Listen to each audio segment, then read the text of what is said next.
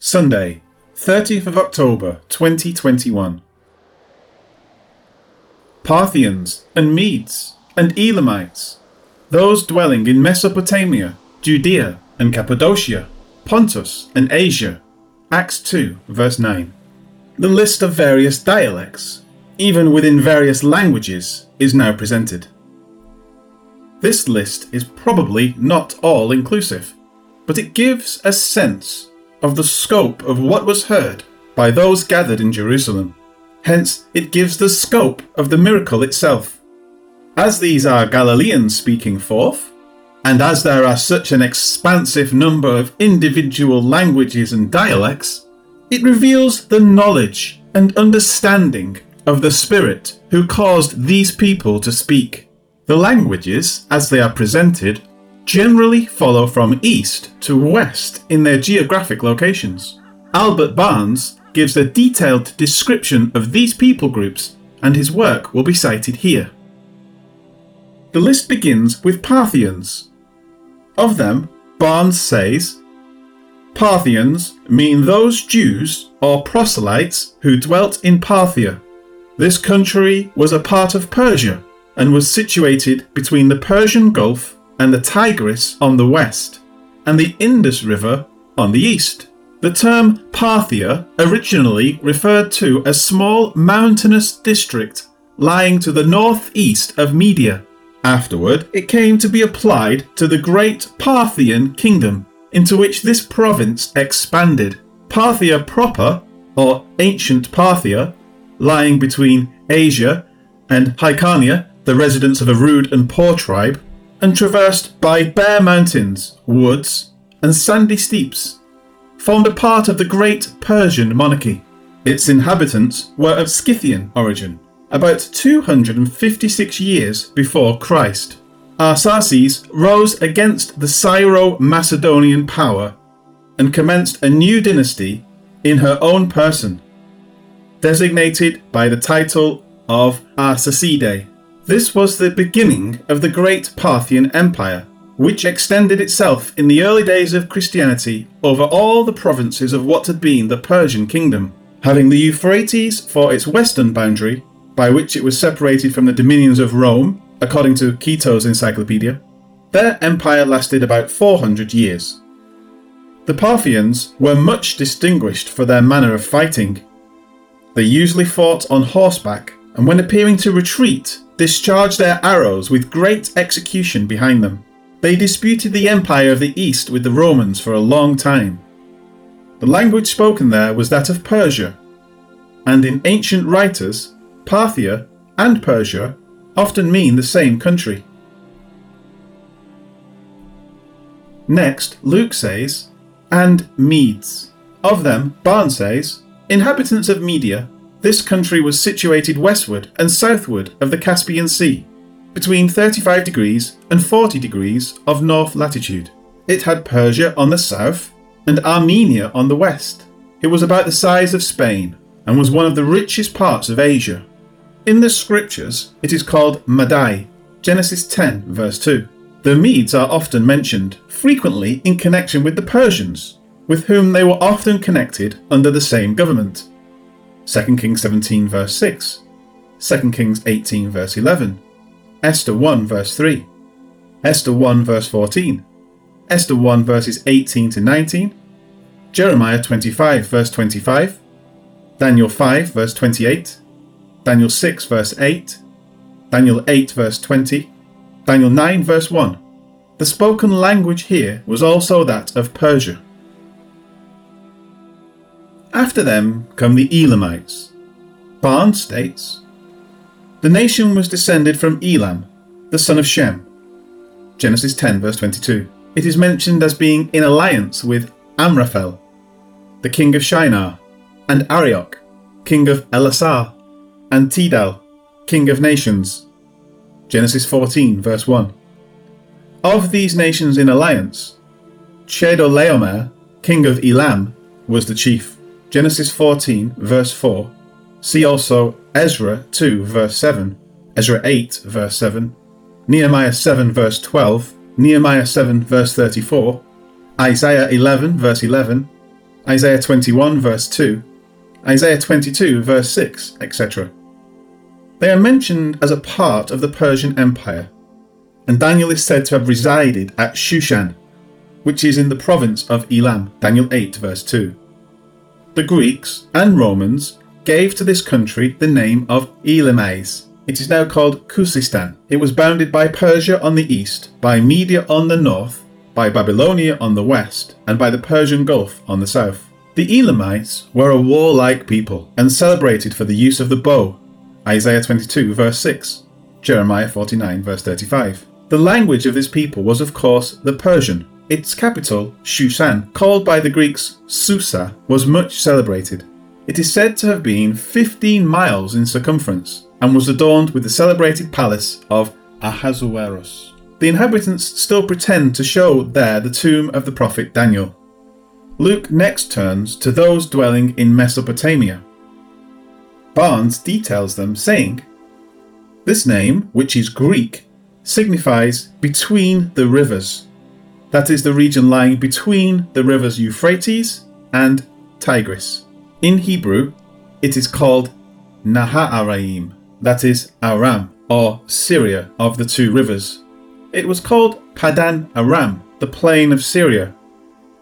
In this region were situated some important places mentioned in the Bible. Ur of the Chaldees, the birthplace of Abraham, Genesis 11 verse 27 to 28. Haran, where Terah stopped on his journey and died, Genesis 11 verse 31 to 32. Carchemish, 2 Chronicles 35 verse 20. Hena, 2 Kings 19 verse 13. Sepharvaim, 2 Kings 17 verse 24. This region, known as Mesopotamia, extended between the two rivers from their sources to Babylon on the south. It had on the north Armenia, on the west Syria, on the east Persia, and on the south Babylonia. It was an extensive, level, and fertile country. The language spoken here was probably the Syriac, with perhaps a mixture of the Chaldee. Luke next mentions Judea.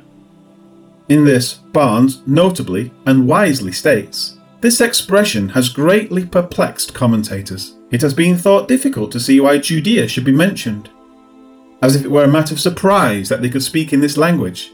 Some have supposed that there is an error in the manuscripts and have proposed to read Armenia or India or Lydia or Idumea, etc. But all this has been without any authority. Others have supposed that the language of Galilee was so different from that of the other parts of Judea as to render it remarkable that they could speak that dialect. But this is an idle supposition. This is one of the many instances in which commentators have perplexed themselves to very little purpose. Luke recorded this as any other historian would have done.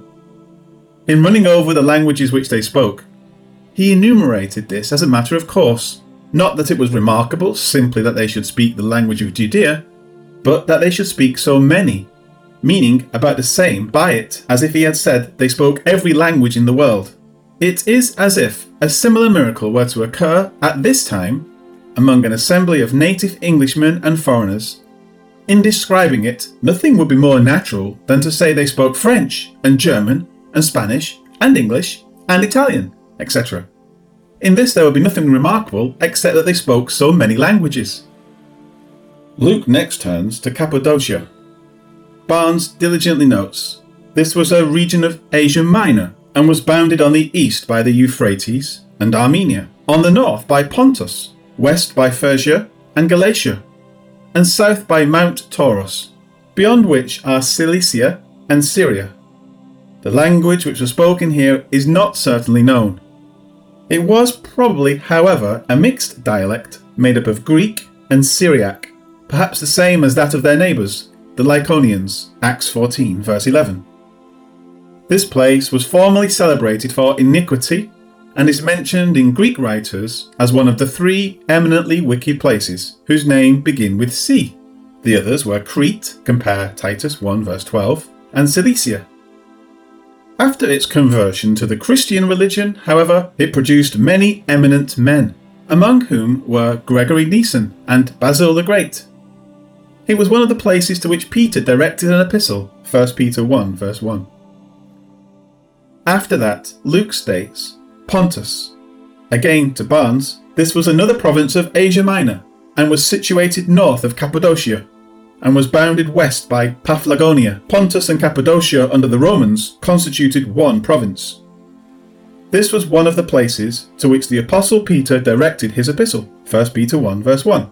This was the birthplace of Aquila, one of the companions of Paul, Acts 18 verse 2, Acts 18 verse 18, Acts 18 verse 26, Romans 16 verse 3, 1 Corinthians 16 verse 19, 2 Timothy 4 verse 19. The verse ends with, and Asia. Of this area, Barnes details the following. Pontus and Cappadocia, etc. were parts of Asia, but the word Asia is doubtless used here to denote the regions or provinces west of these, which are not particularly enumerated. Thus it is used in Acts 6:9, Acts 16:6, Acts 20:16. It probably embraced Mysia, Aeolis, Ionia, Caria, and Lydia. The term probably denoted not so much a definite region as a jurisdiction, the limits of which varied from time to time, according to the plan of government which the Romans adopted for their Asiatic provinces, Professor Hackett in Loco. The capital of this region was Ephesus. See also 1 Peter 1 verse 1. This region was frequently called Ionia and was afterward the seat of the 7 churches in Asia, Revelation 1 verse 4. Concerning the term Asia, Vincent's Word Studies further clarifies the term, saying, not the Asiatic continent, nor Asia Minor.